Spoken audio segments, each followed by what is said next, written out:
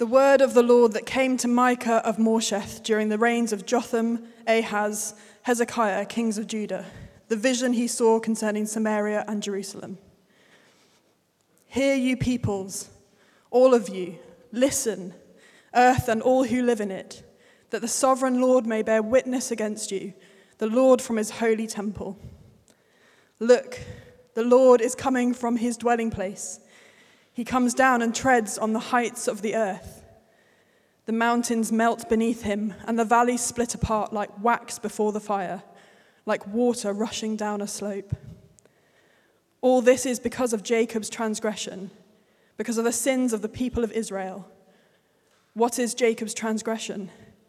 Is it not Samaria? What is Judah's high place? Is it not Jerusalem? Therefore, I will make Samaria a heap of rubble, a place for planting vineyards. I will pour her stones into the valley and lay bare her foundations. All her idols will be broken to pieces. All her temple gifts will be burned with fire. I will destroy all her images, since she gathered her gifts from the wages of prostitutes. As the wages of prostitutes, they will again be used. Woe to those who plan iniquity, to those who plot evil on their beds. At morning's light they carry it out, because it is in their power to do it. They covet fields and seize them, and houses and take them. They defraud people of their homes, they rob them of their inheritance. Therefore the Lord says, I am planning disaster against this people, from which you cannot save yourselves. You will no longer walk proudly, for it will be a time of calamity. In that day, people will ridicule you. They will taunt you with this mournful song. We are utterly ruined. My people's possession is divided up. He takes it from me. He assigns our fields to traitors. Therefore, you will have no one in the assembly of God, the Lord, to divide the land by lot. Do not prophesy, their prophets say. Do not prophesy about these things. Disgrace will not overtake us. You descendants of Jacob, should it be said, does the Lord become impatient? Does he do such things? Do not my words do good to the ones whose ways are upright? Lately my people have risen up like an enemy. You strip off the rich robe from those who pass by without a care, like men returning from battle. You drive the women of my people from their pleasant homes. You take away my blessing from their children forever. Get up, go away, for this is not your resting place. Because it is defiled, it is ruined beyond all remedy. If a liar and deceiver comes and says, I will prophesy for you plenty of wine and beer, that would be just the profit for this people. This is the word of the Lord.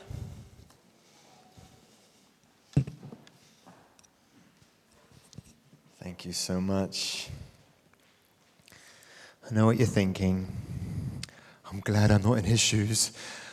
You know, this is a full-on passage, isn't it? That's quite a lot to take on. And firstly, good afternoon. My name is Ollie, and I'm Associate Vicar here. And welcome to those of you here, and welcome to those of you online. And what a difference a week makes. I don't know if you were here last week. Maybe you were in a church somewhere else around the country. It was Easter. We were celebrating Easter, celebrating the joy of the resurrection and all the fullness of life that comes from all those who get to know Jesus. And it is a service of great celebration last week. And now we're reading a passage from the book of Micah that is speaking about sin and impending judgment on God's people.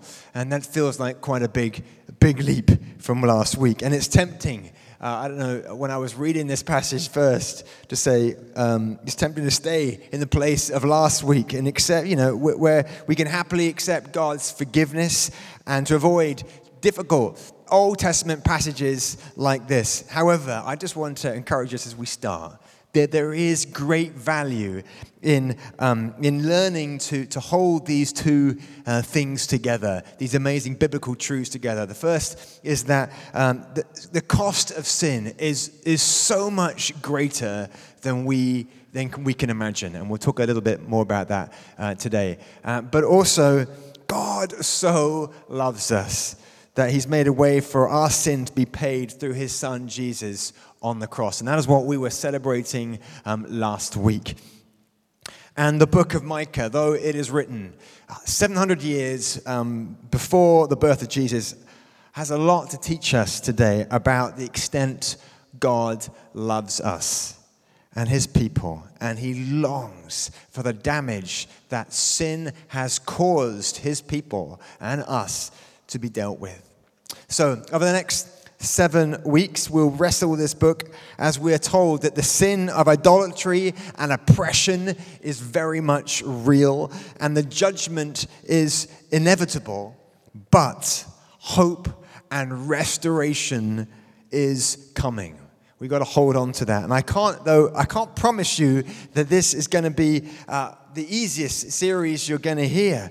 And actually, it's not written to be like that. This is a book about the inevitable consequence of judgment for oppressors, for evil, for mistreatment of others, of misuse of money, of injustice and abandonment. It has all that going on in this one book. But I just want to encourage you, don't shut down out of fear or frustration or fatigue. Keep in mind God's way of bringing restoration. And that restoration comes often through rebuke. This is how it works often in reality as well. You just have to look at everyday life to know that when there is a problem, things tend to get worse before they get better. The life-saving cure follows the diagnosis of something life-threatening. And so as we go through this book, the cure wonderfully comes. It doesn't come necessarily this week, but it does come. Restoration will follow rebuke. Okay, so we can hold on to that truth. And I do encourage you to grab your little books. Maybe you can write in them, bring them back with you each week. They've got little areas for your sermon notes where you can write, draw, and dream. This is not an opportunity to have a little nap halfway through the service, or a little dots there. This is not also an opportunity if you play that little that game. What is that game with the little boxes? Is it just called boxes? It's called boxes. Don't play that. You can watch your neighbour, make sure they're not playing that. So do take it. You even can write your name on it. That's just very nice. You can do that. So let's start at the beginning. Verse 1, chapter 1. The word of the Lord that came to Micah of Moresheth during the reign of Jotham, Ahaz, and Hezekiah, kings of Judah. So, to start with, in other prophetic writings that we discover in the Old Testament, like the book of Amos, for example, the book begins by saying, the word of Amos. But here, it is saying the word of the Lord. And Micah, right from the beginning, is wanting his listeners and us today to just take particular attention that this is God's word being spoken through the prophet of Micah. And the Lord is speaking to the people of the nation of Israel, and which has been split into two different kingdoms. We've got the northern kingdom of Israel with its capital Samaria, and we've got the southern kingdom of Judah with its capital Jerusalem.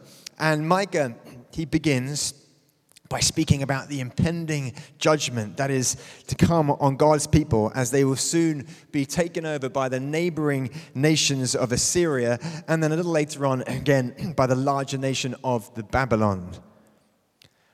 So we got to start by saying, why is God so angry? What's this all about? Well, for over 500 years, God's people have walked away from their covenant with him. And they have fallen into idolatry, and they have fallen into oppression of his people. This is what we see in these chapters. So the chapter opens, and this is my first point, is with confronting idolatry. Confronting idolatry. And this is just 2 points today. This is the first one. So the passage tells us in verse 3, the Lord is coming from his dwelling place.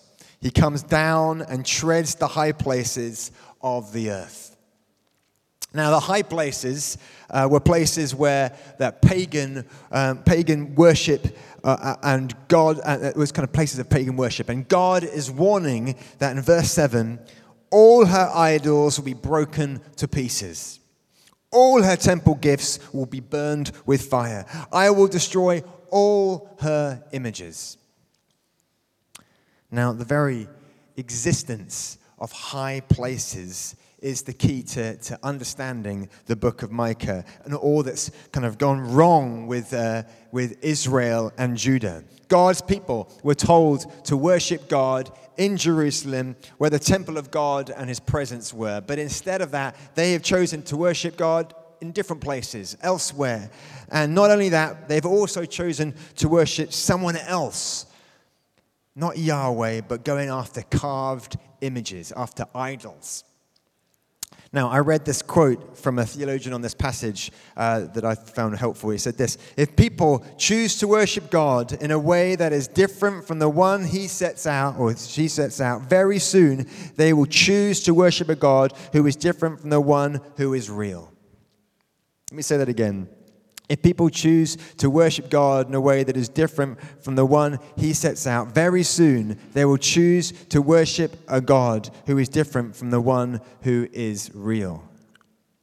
And I just think that happens so often, doesn't it? If we're not worshiping God, we will worship something. There's something in us desiring us to worship something. David Foster Wallace was regarded one of the most popular writers of his generation. And he was not religious, and he now gave a famous speech in Kenyon College, Ohio, which he said this, and I've got it on the screens. He said this: everybody worships. The only choice we get is what to worship. And the compelling reason for maybe choosing some sort of God to worship is that pretty much everything else will eat you alive. If you worship money and things, if they are where you tap real meaning in life, then you'll never have enough. Never feel you have enough. It's the truth. Worship your own body and beauty and sexual allure, and then you will always feel ugly. And when time and age start showing, you will die 1,000,000 deaths before your loved ones finally plant you. Worship power. You'll end up feeling weak and afraid, and you'll need ever more power over others to numb your fear of to feel your own fear. Worship your intellect, being seen as smart, and you will end up feeling stupid, a fraud, always on the verge of being found out.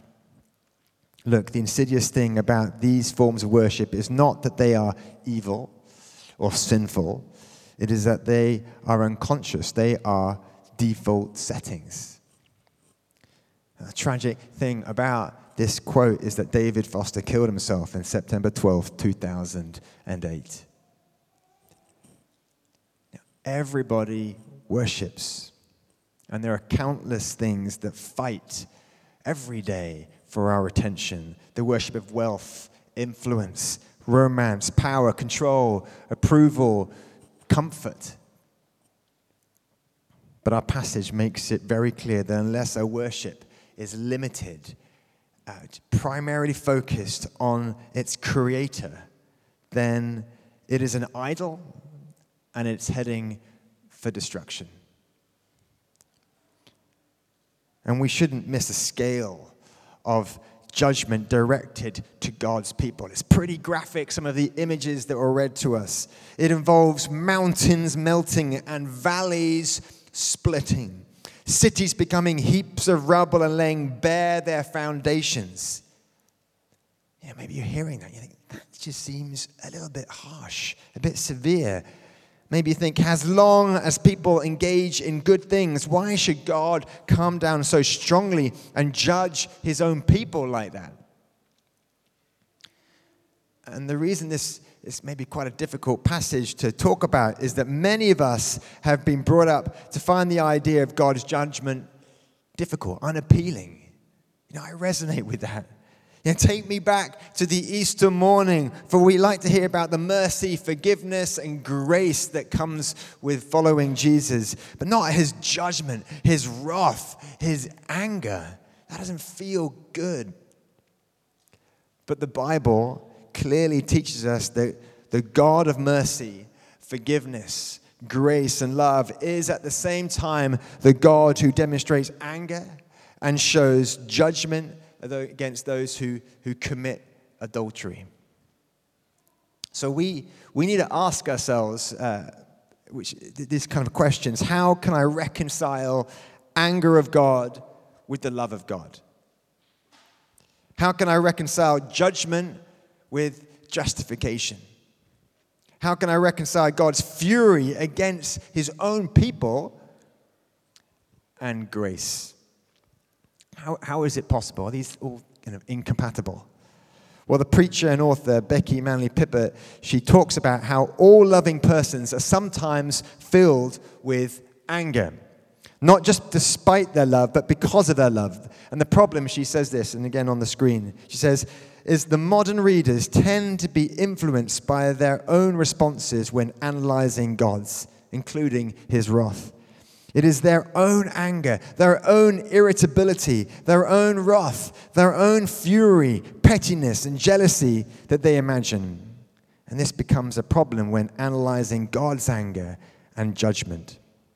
So if they are petty and emotionally lash out and explode on someone with unrighteous anger, well, they think that is how a wrathful God responds to us.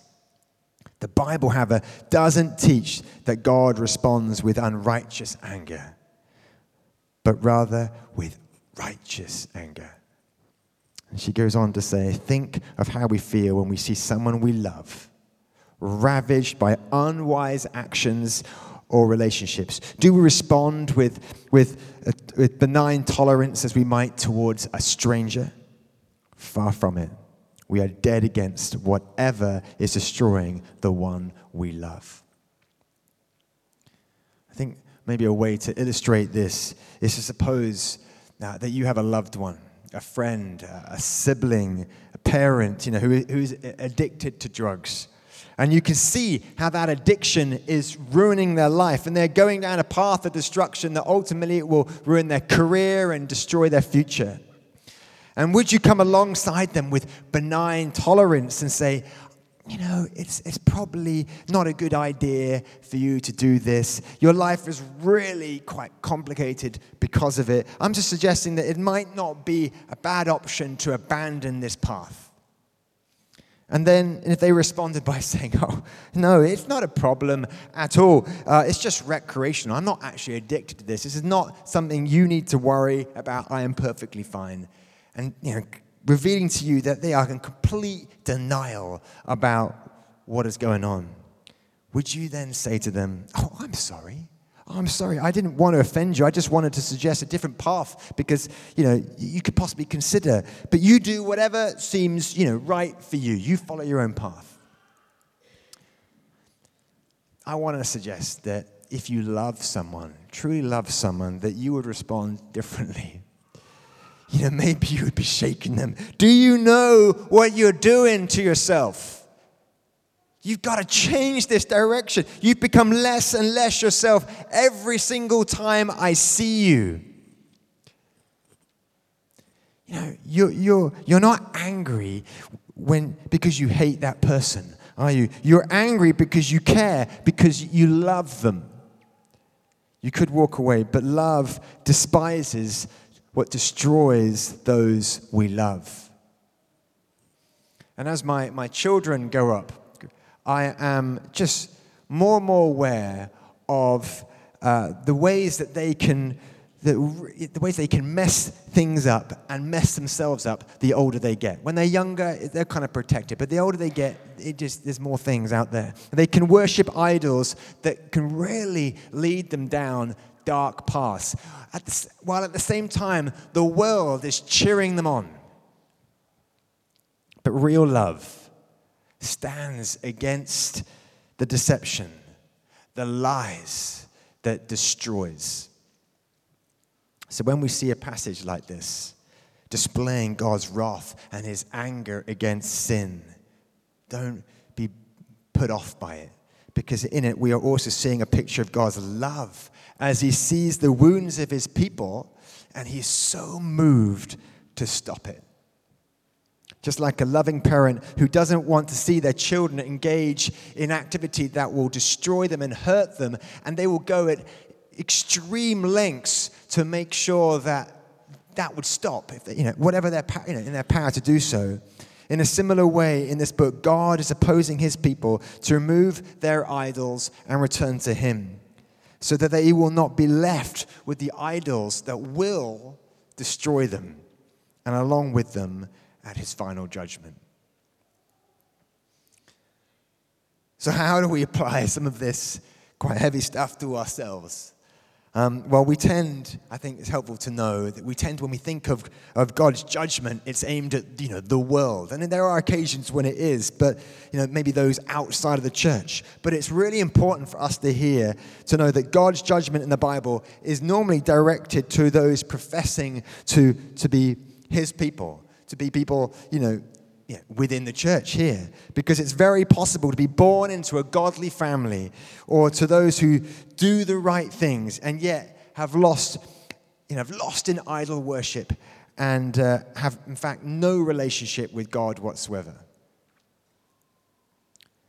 The pastor and theologian Tim Keller, he writes this: "The greatest danger, because it is such a subtle temptation, which enables us to continue as church members and feel that nothing is wrong, it's not that we become atheists, but that we ask God to coexist with idols in our hearts." So, are there some objects of worship, maybe that you're asking to coexist in your life, that you've added to your worship with God? Are you wanting to enjoy the benefits of knowing the Father and being loved by him and even loving him, but also wanting to be free to worship other things too, because, they make me feel happy? Well, according to God's word, this is idolatry, and the Lord lovingly, it always comes with love, but firmly, as we are seeing in this passage, tells us to return to him right away, as the cost of this way of living is higher than we can possibly know or imagine. So the first area the Lord speaks to his people is confronting idolatry. My second one is much shorter, and that is confronting oppression. Confronting oppression. We had the second chapter in chapter 2, verses 1 and 2. I'm going to read. It says this: "Woe to those who plan iniquity, to those who plot evil on their beds. And morning's light they carry it out, because it's in their power to do it. They covet fields and seize them, and houses and take them. They defraud people of their homes. They rob them of their inheritance." When we think of oppression like this, maybe your mind automatically goes to some kind of caricature of evil, and those who are just planning and plotting away in their bedrooms. And of course, these things happen.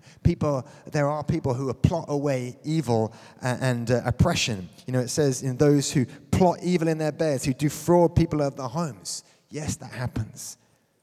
But I don't want us to gloss over, because you think, well, I'm not that person. Because the passage is not limited to those more extreme cases. It's focused more on oppression that is subtle rather than blaringly obvious. In verse 2, they covet fields and seize them, and houses and take them. What is being described in this passage is perfectly legal. In ancient times, it was legal to take someone's field and if they defaulted on a loan or their robe or their house or whatever, it was okay to take it. And verse 1 says, "At morning light they carried it out." Now this was happening, in daylight, in daytime hours. This wasn't behind, nighttime, behind the alleys and darkness and plotting evil and doing things. This was within the daytime. It was perfectly legal within the lines of the law. And yet the Lord still chooses to call this oppression.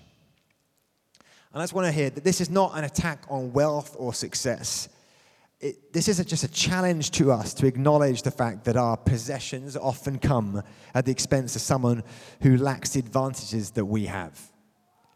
We can oppress someone without having an ounce of malice in our hearts.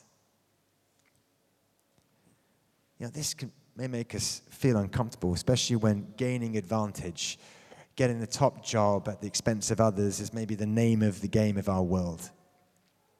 And our world would say, as it does in verse 6 of chapter 2, do not prophesy. It's basically saying, do not preach such things. Disgrace is not going to overtake us. God doesn't care about this stuff. I'm not doing anything wrong. Doesn't God just really just want to, make me happy anyway? He's just happy with that. If we believe this, then we don't really know much about the character of God. For God says in the next verse 7, should you talk that way, O family of Israel? Will the Lord's Spirit have patience with such behavior? If you would do what is right, you would find my words comforting. God cares about the decisions we make and how it impacts the lives of those he loves. He cares. So and I think this is just, all our circumstances are different, and I think maybe it's something we can think about over the next little while. But just because something is legal doesn't make it right.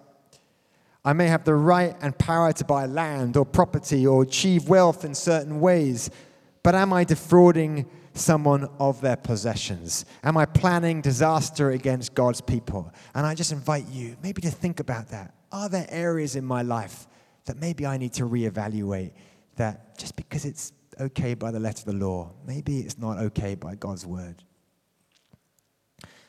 Now, this is not an easy passage, and Micah was not written to suit those who want a comfortable, low-stress life. This is not the book for you.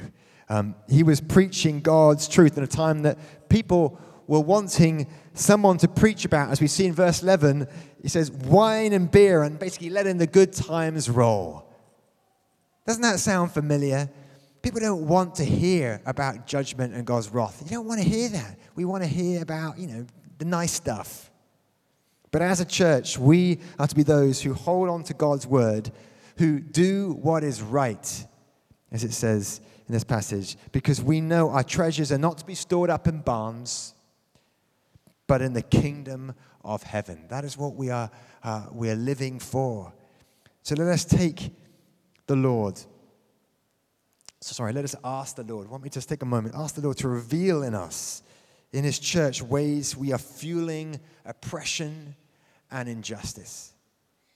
And we need the Holy Spirit to kind of identify areas in our life to help us to have a greater love for the poor, the powerless, not to turn a blind eye for our own peace of mind. And Lord, we just pray that you make that really clear to us, what areas that we need to change and transform. And we're going to have a moment to just continue in prayer in a moment, but I just want to finish by saying that not everything in the Old Testament is applicable to us. In Jesus Christ, a new way has been established. The wrath of God that broke out upon his people, as we see in this passage, has been visited once and for all in the person of Jesus. That is why we were celebrating so much last week. We can now live in the freedom that comes through the resurrection of Jesus. That is a joyful place to be. But I also just want us to encourage us, let us not allow this extraordinary gift of forgiveness and a future hope stop us from living the life that God has planned for us today. And it is through the gift of the Holy Spirit that was poured out on Pentecost where we can ask the Lord to help us to make those changes, to enable us to allow Jesus to become even more beautiful than the idols that we are tempted to worship. And, when you put them together, Jesus is so much more beautiful, but we are often deceived and lied about and believe that Jesus can't fulfill that way, can't fulfill in that, those kind of pleasures. But I just want to encourage you, he is even more beautiful than the idols that we are tempted to worship. And we also need to grow in our faith that God's will for our lives is not about the pursuit of happiness that maybe we are told, but to be obedient to his word, which will be good to the one whose ways are upright. And like all areas of spiritual growth, it requires discipline. You know, a daily commitment to put God back on the throne. I have to do that. I think you have to do that every day. This is what these people, God's people in this passage, they weren't doing. They forgot to put God back on the throne, but to put him back on the throne. And then to be rooted in the truth of the Bible. You know, this is God's truth. It is not always the easiest to read, but it is God's truth, and we need to live by it. To make a priority to worship God on your own and within the wider church, and it's such a wonderful thing for us to gather here to worship. We gather again on our home groups and risky groups. Encourage you to get into those, and we gather. We were talking about our prayer meeting. Thank you so much, Jane, for speaking about that. And we worship together there, and it's been so valuable. Worshiping together. Let's keep doing that. And allow us, Holy Spirit, to shape us to become the people we've been created to be.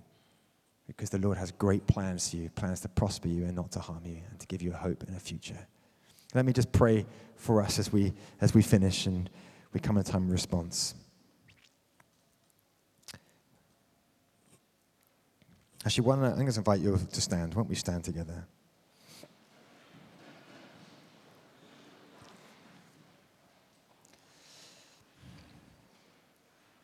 Lord Jesus, we just welcome you to meet with us today. We welcome your Holy Spirit to meet with us and to reveal your beauty to us.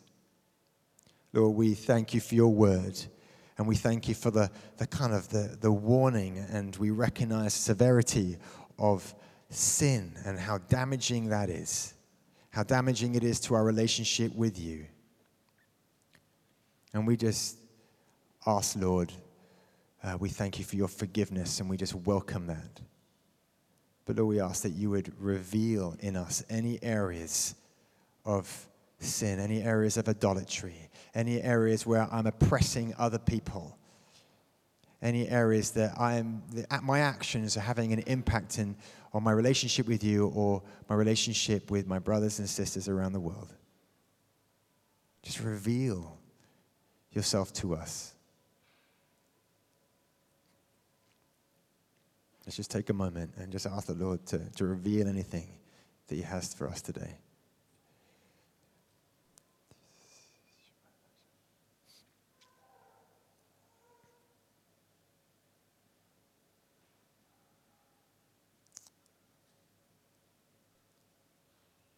And Lord, through your Holy Spirit, give us the strength and ability to be those who are marked out, who look different, who walk a different path, even though it may cost us everything on this earth. We know that it is good and it pleases you.